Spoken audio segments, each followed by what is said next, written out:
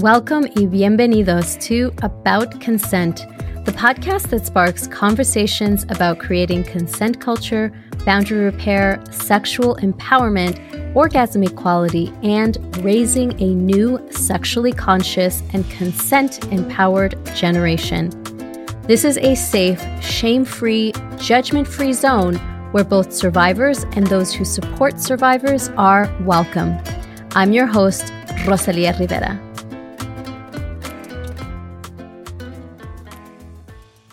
So I'm thrilled to be joined by Dr. Nadine Thornhill, who is a sexuality educator from Canada. So shout out to Canada because I'm in Canada as well.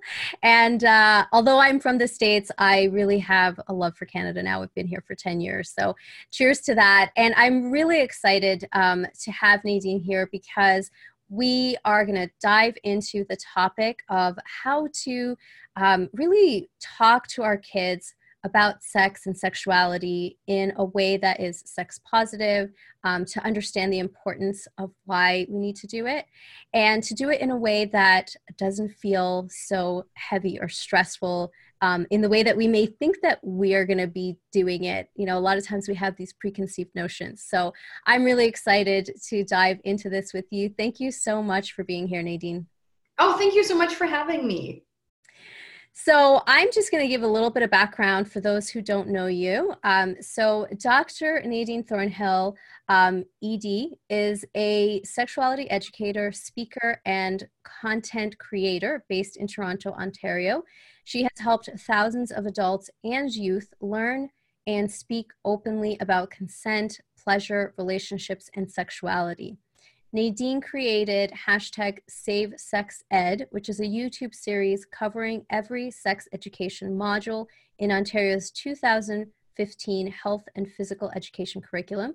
She's also a writer and co-host of the acclaimed web series Everybody Curious, which is awesome that you did this YouTube series. I'm going to talk about that in a minute, but I love that you bring fun to this conversation. I've watched your web series from Everybody Curious, which originally was called Sex Ed School. Is that right? That's right. Yeah, and I love that there are kids that are interacting and learning, and it helps parents to see how it doesn't have to be this like really heavy, scary topic that a lot of them have, you know, this preconceived notion of, particularly because many are survivors, right? So let's dive into this because I know that most parents have this fear, right? And they think that because it was taboo in their home, maybe, or just again from their own maybe negative experiences, you know, as survivors, that it's going to be a scary topic. So what do you recommend for those who want to start teaching this? They know that they have to because it is part of healthy, you know, understanding of sexuality, but also for a safety, you know, from a safety perspective to educate their kids. Where should they start? What should they do? So something I recommend for parents and caring adults who are sort of a little bit lost and they're like, how do I do this? Is I often point them to books or even things like the web series Everybody Curious that are specifically geared towards teaching sexuality and topics related to sexuality to a younger audience. So, you know, children, tweens, and teens.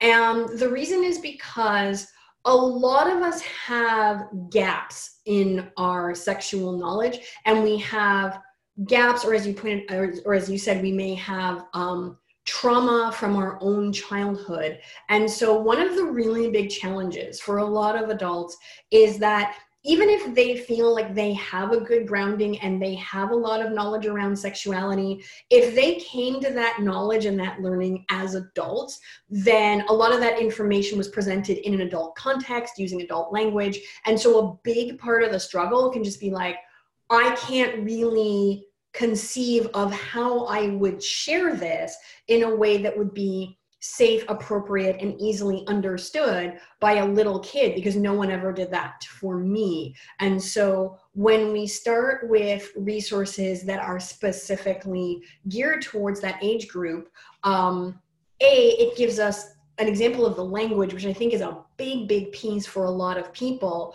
But also a lot of these resources, as you said with our show, it's something we try to do, but also I see this in books, other series, websites that again are geared towards a young audience, is they often come to the topic from a very like joyful, vibrant, vital place. And so it also gives us as adults just, again, an example of, oh, this is how you talk about this in a way that not only isn't scary, but that is fun and holds space and makes room for like, just the exuberant curiosity of childhood, and really makes it, enjoyable as opposed to a chore. Very true. Yeah, I love that. And I think that when we, that's such a great perspective, is that we learned all this stuff as adults. So we have this adult understanding, and especially the way that media and, culture talks about sexuality can be so confusing for us to say, I want to teach something that I now enjoy, or I want to teach something that I may still be struggling with. Wow. And how do I teach it in a way that is going to be healthy and sex positive for my child so that they have a good understanding of it? And so I love that, switching that reframe to like, there's so many ways and there's so many tools now that we can use to make it a much more enjoyable conversation that makes it like, so everybody's curious, because you may still be curious about it as an adult with a lot of those gaps that you have that you're learning as you go.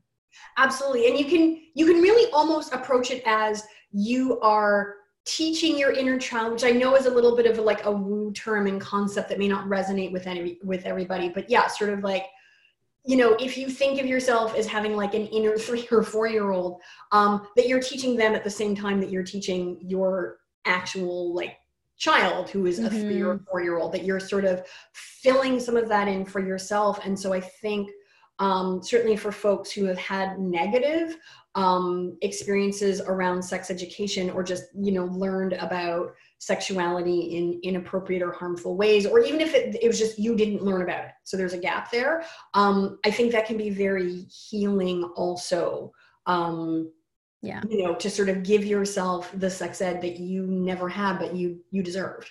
Yeah, absolutely. And I think that that's part of parenting, is like we're reparenting ourselves all the time while we are learning to do that. So yes. yes. That's certainly been my experience. Yeah.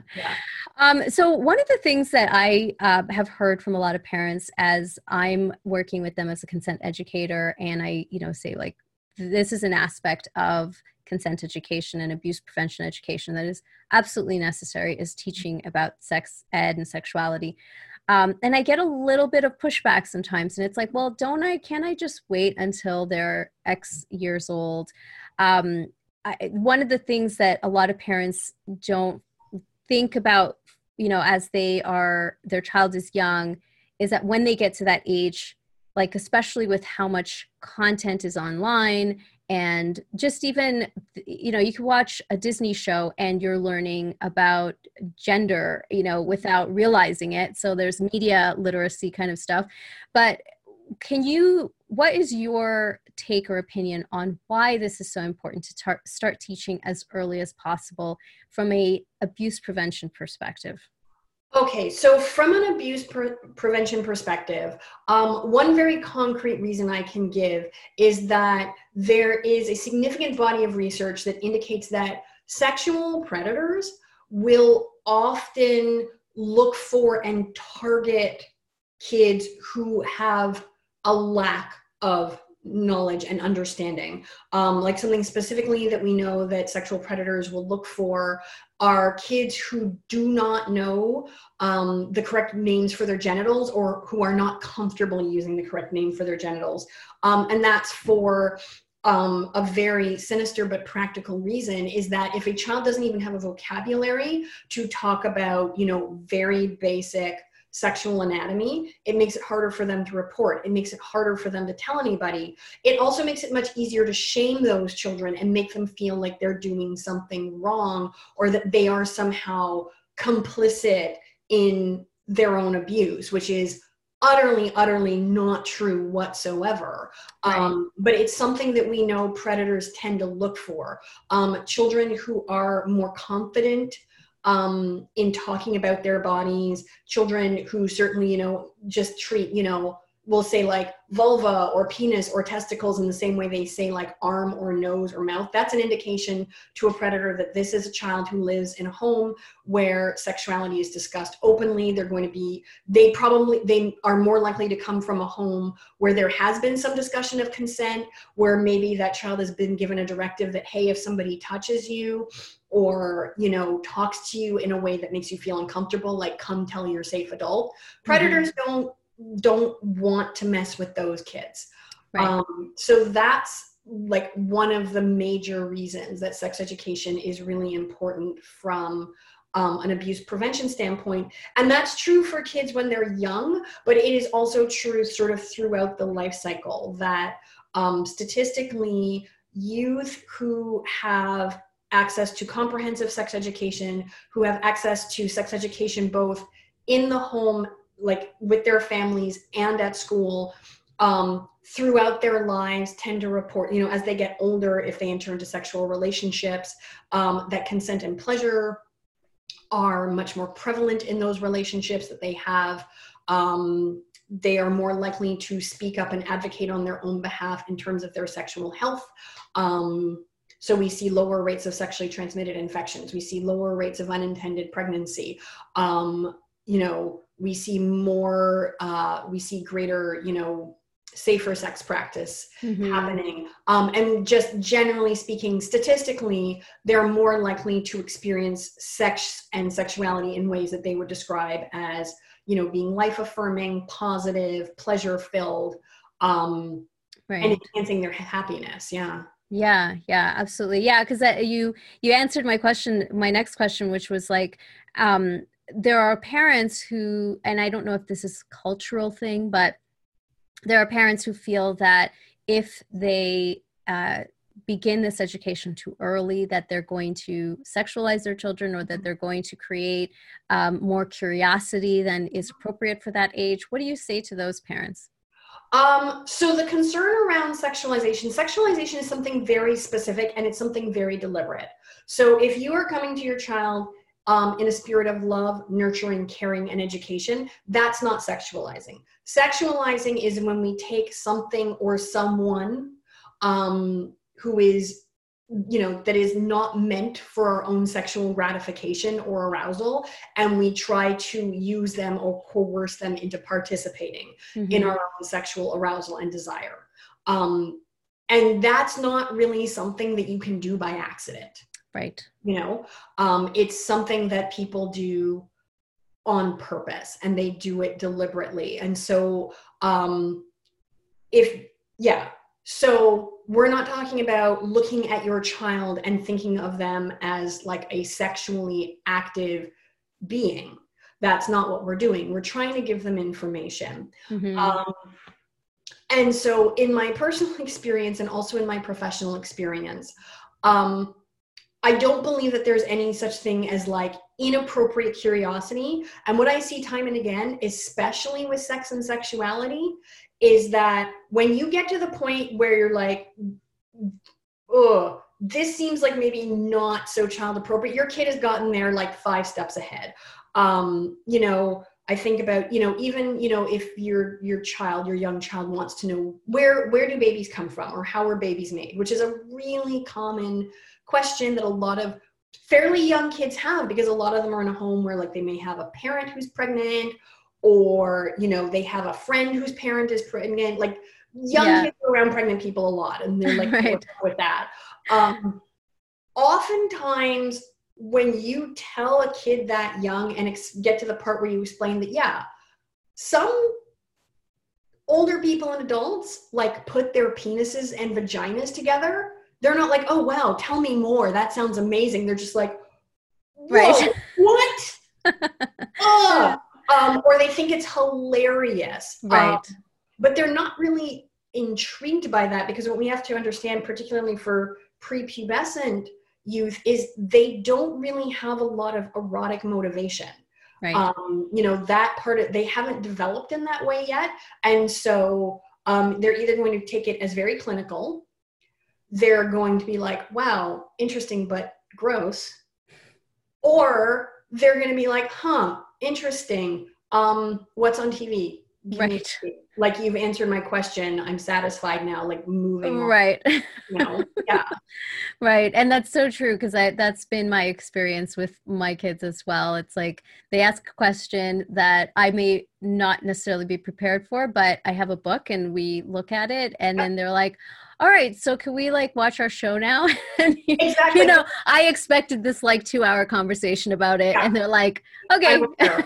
I don't care. Yeah, there's like for a child, there are so many things that are so much more interesting to them, Yeah. Than body parts and what adults do with their underwear bits. Right. They don't care. Right. Yeah. And that's a great point.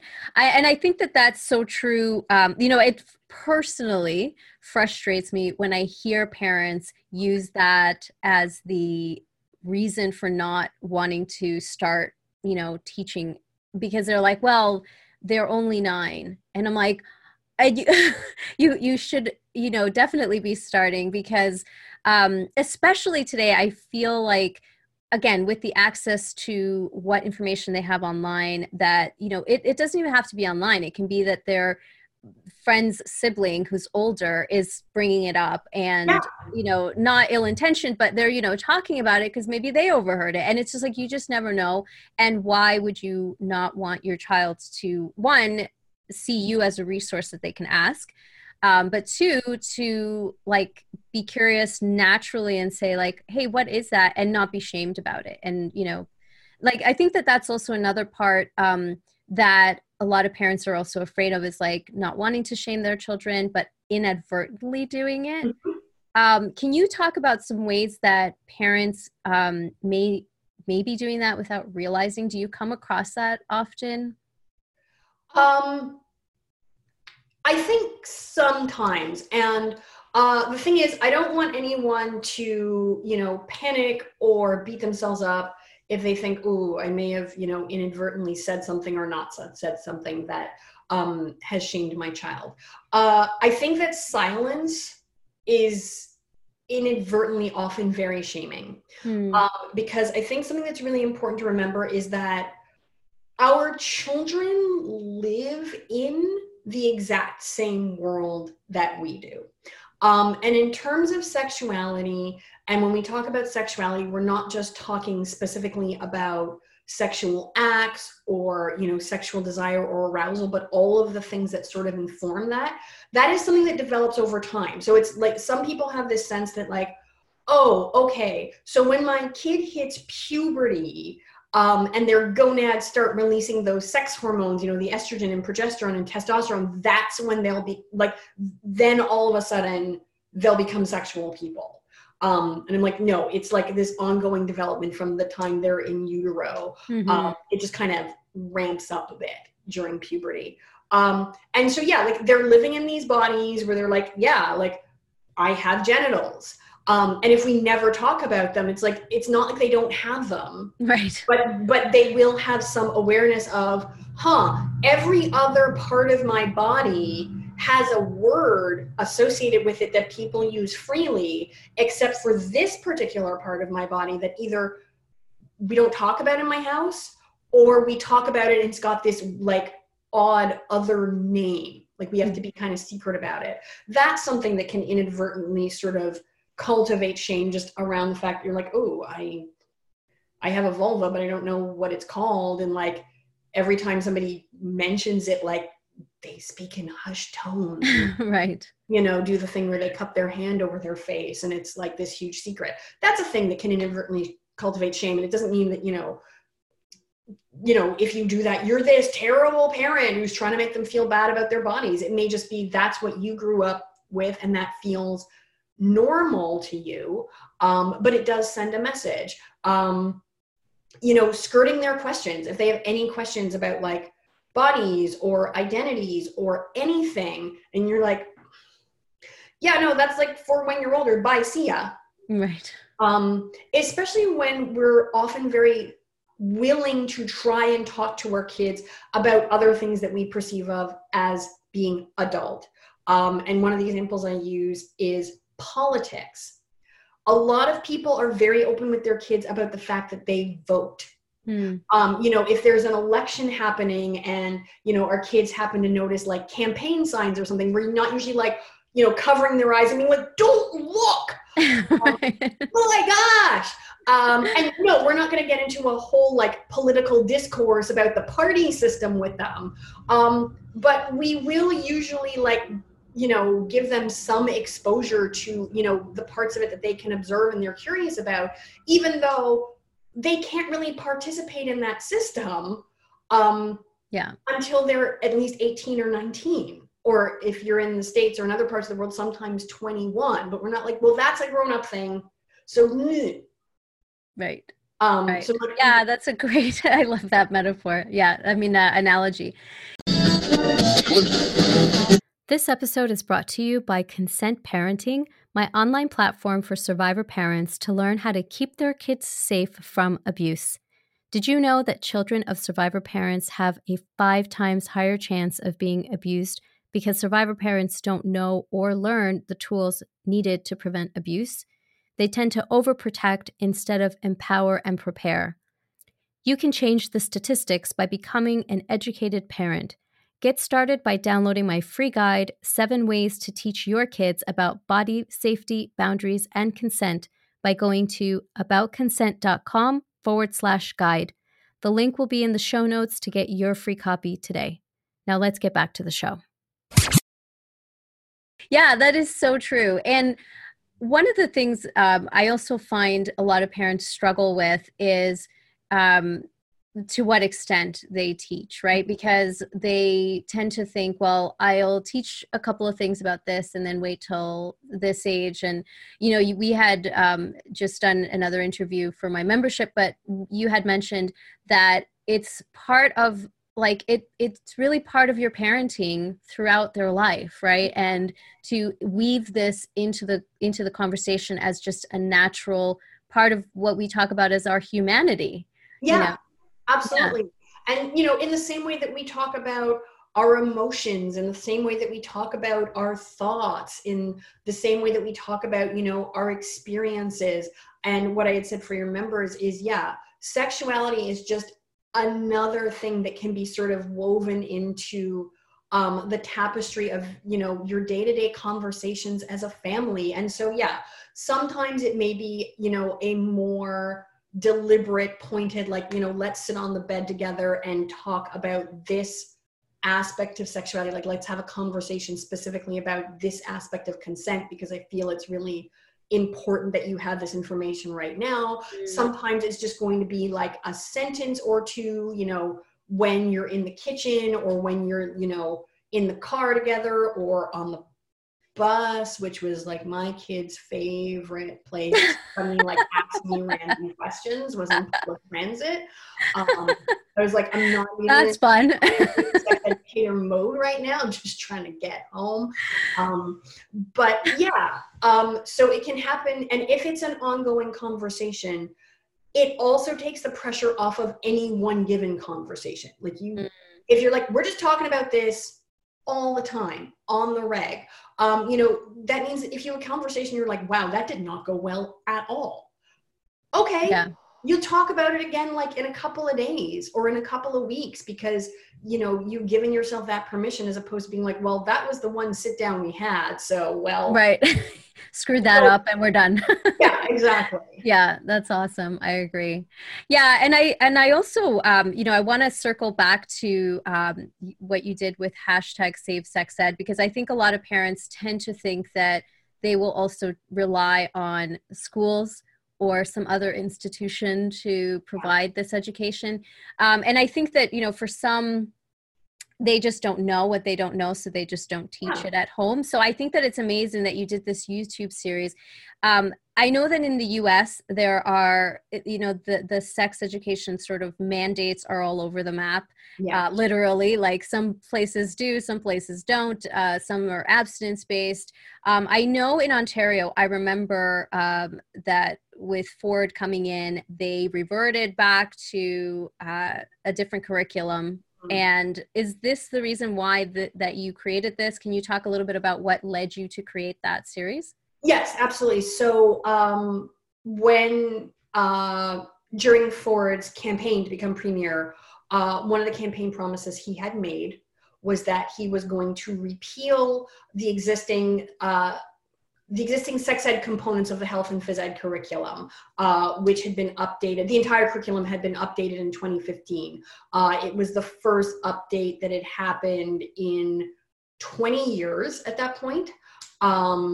But Wow. there was a fairly decent, like, comprehensive sex ed curriculum that spanned grades 1 through 12.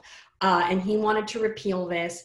And which was more inclusive, and it was much more inclusive. It was much more comprehensive.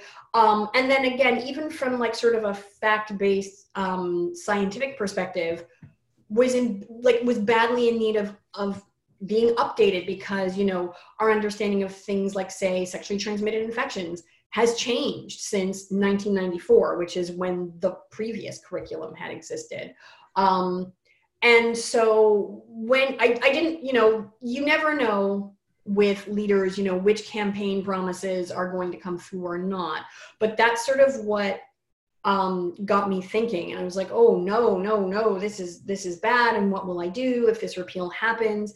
I was like, this is terrible. And like, I was like, I'm so powerless. And I was like, wait a second, no, I'm not. I know this curriculum like the back of my hand. I was like, hey, I teach sex education. That's literally my job. So maybe there's something I can do. And I had a YouTube channel at the time. And so that's sort of where I got the brainwave. I was like, okay, well, yeah, I could use my channel to preserve this.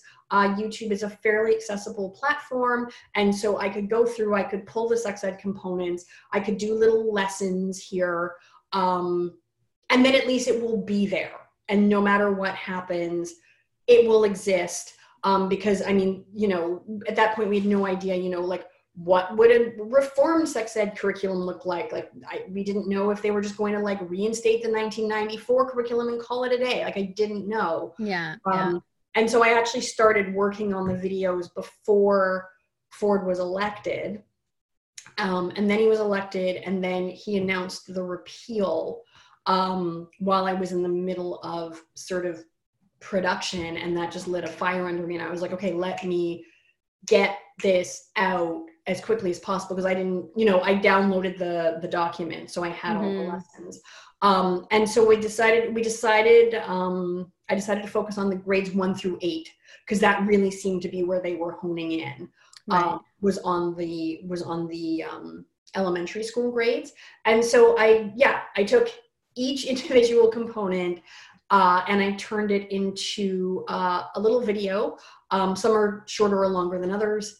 And what it was I, you know, shared what the learning objective was in the curriculum. I created like a lesson that someone could use in a classroom if they were a teacher.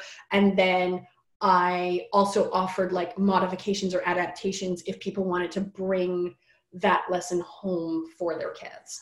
That's amazing. That's amazing. Yeah. And it is such a, like, I mean, now you also are the writer and co-host of Everybody Curious, or Everybody Curious, which I like. And, you know, as I mentioned before, for kids to see kids learning this and having that normalized, and also for parents to see it and see that modeled, right, I think is so important. How did that come to be, and what is the sort of goal that you have with it? Because now you're in season 2 of it. Yes. So I was approached by Louise Pollard, who had worked in children's media for many, many years. And she had come across, I believe it was a Scandinavian series that was sort of similar in intent to our series, that it was a series geared towards like kids to help them learn about sex ed. And she had been looking to bring something like that here to Canada, had been to like various networks and they were interested, but you know, the development process is slow. And so she got in contact with another sex educator, Eva Bloom, who's amazing. Her sex education focuses a little bit more on like teens and young adults. But Eva and I are friends. And so Eva recommended me for the project as well. And so, you know, I met with Louise and she told me her idea and I thought it was absolutely fantastic. She really wanted to sort of focus on that tween demographic, which is where I find there is often a big gap in terms of sex education, because those are the kids who have sort of aged beyond, for a lot of them, the, you know, what are the names of my genitals? Where do babies come from? They're a little older than those kids, but they're not quite yet at the stage of, you know, having relationships and dating and like possibly becoming sexually active. And so people often kind of are like, ah, phew, this is like where I can just like sit back and relax and they don't care and they don't need to know anything. So it's just like, oh yes, please. Like I want right. And prior to being a sex educator, you know, a billion years ago, I was an actor and a playwright. So I was like, ooh, I get to do a version of that again, but incorporating this, you know, thing that I do now that I love. And Louise had always conceived of it as being a school that we were going to bring in youth of that age. And she always very much wanted to be sort of like youth-led learning, that we would certainly introduce the topics, but we really wanted to connect with these kids, find out what they knew, and B, what it is they wanted to know, and just give them that information. And so it's just been such a pleasure working on that series. And my absolute favorite thing about it is, as you said, I love showing it to adults. And I'm like, check out these kids. And I'm like, yes, they're giggling sometimes. And sometimes they're like, ew. And sometimes they're really curious. But I'm like, they're also insightful and they're self-aware and they're aware of the world around them. And they're having so much fun. And so in a lot of ways, I feel like my job is easy because I just get to go in, have fun with them, find out what they want to know, and just talk to them and tell them about it and have fun with them. And I'm like, they're having the time of their lives. Like, you know, we film all the episodes sort of in a block over several days in a studio. And they're long days, but they're so much fun. Like they're so much fun. That's awesome. And so my co-host and I, like both of us who are very experienced sex educators with like graduate degrees and stuff, like if I had $1 for every time we just sort of turned to each other because one of the kids said something so brilliant and so incisive, like I would have $1 million now. Yeah, I really would. That's awesome. Yeah, I think we don't give kids enough credit. And we, you know, one of the things that I've loved about being on Instagram is learning from so many different educators, and the idea of childism, which is still kind of new for a lot of people, but it's like really seeing kids as not at the level that we, you know, we just want to feel superior ultimately, right? Yeah. And like we know it all and we have nothing to learn from kids, but you know, you hear all the time from parents like, oh my God, I'm learning so much from my own child. And if we brought that even into this space of you know, children being curious about sexuality, we would realize that it's okay. Like even for ourselves to be curious is okay. Like I think a lot of times we also have fears as adults of, if I'm curious about this, it's going to mean this, because that's what culture has told us, right? Yes, it's the threat of the slippery slope. And this idea that it's like, I can't just stop where I feel like stopping with this. This idea that like, oh no, I'm going to go sliding down that slope. And I'm like, there is no slippery slope. That's not a thing. You can just stop if you have and I'm like, and we all have boundaries around sexuality, and that's good. That's what keeps us safe. That's what, you know, allows us to, you know, keep the things that we enjoy, that make us feel good, that are life affirming, and, you know, keep out or have not so much of the stuff that we're like, that feels scary, that feels dangerous, that just doesn't interest me, that feels kind of icky. That's why we have boundaries. And like, Exactly.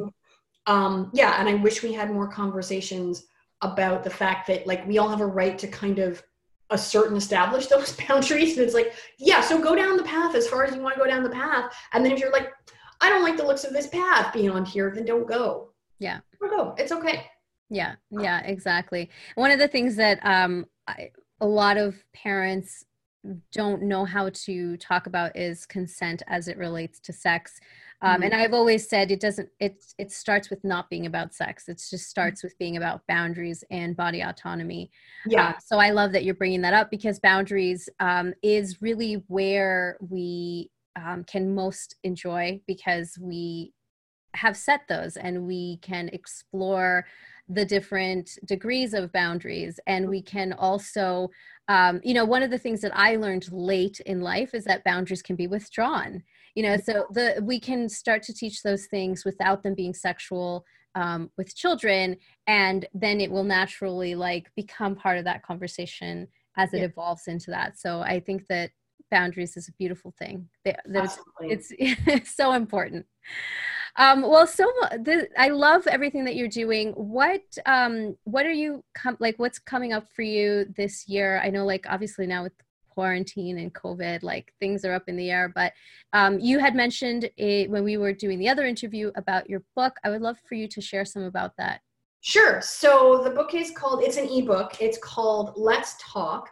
And it's a comprehensive guide for parents and caring adults to really help them navigate a lot of different conversations related to sexuality with their kids. And so not only do I give a lot of sort of detailed information about how to approach the conversations, I've got some troubleshooting tips in there. You know, for example, I'm a teenager, so what I'm dealing with right now is my kid doesn't really want to talk to me and is very eye-rolly with me. So things like that, you know. But then I have broken a lot of the book down into what I call developmental stages. So we have preschoolers, children, tweens, and teens. And then I discuss specific topics that families may want to discuss during those different stages. And then what I have are conversation prompts. And so conversation prompts are basically just questions. A lot of them are open-ended questions about various aspects of sexuality that you can just use to kick off a chat. If you're like, I don't even know how to get into this, try asking them a question, and, you know, just getting their thoughts and opinions can be a great place to start. And so, yeah, that's the book. And I broke it down more into sort of developmental stages as opposed to concrete ages, because while concrete ages can be sort of helpful when we're looking at sex education globally, like if we're saying, okay, what do we teach in a 5th grade class where most of them are somewhere between like 9 and 10? When we're talking about families and our specific individual kids, I find age is not actually a great indicator of what you need or like what your kid needs or wants to know.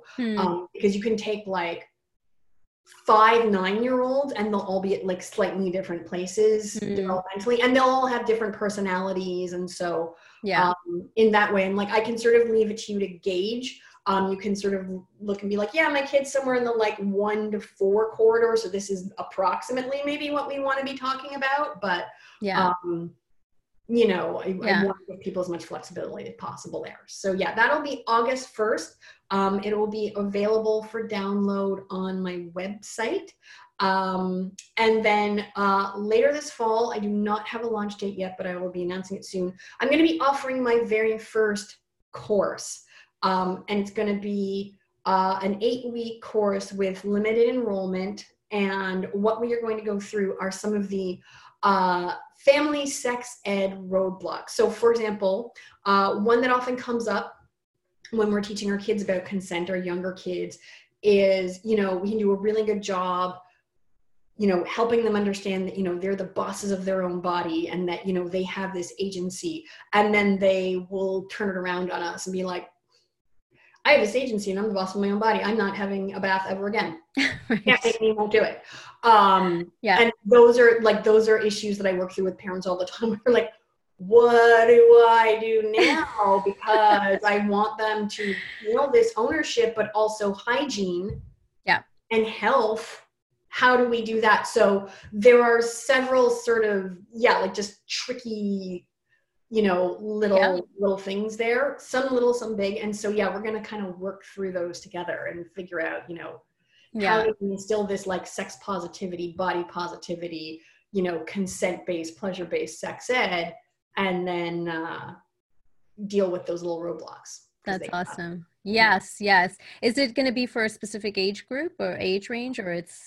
So people with basically people who have kids or teens who are still at home. So generally it's sort of like the 0 to 19-ish, but I mean, if you're like, I have a 20-year-old at home and they're kind of like a 15-year-old, then valid. Right.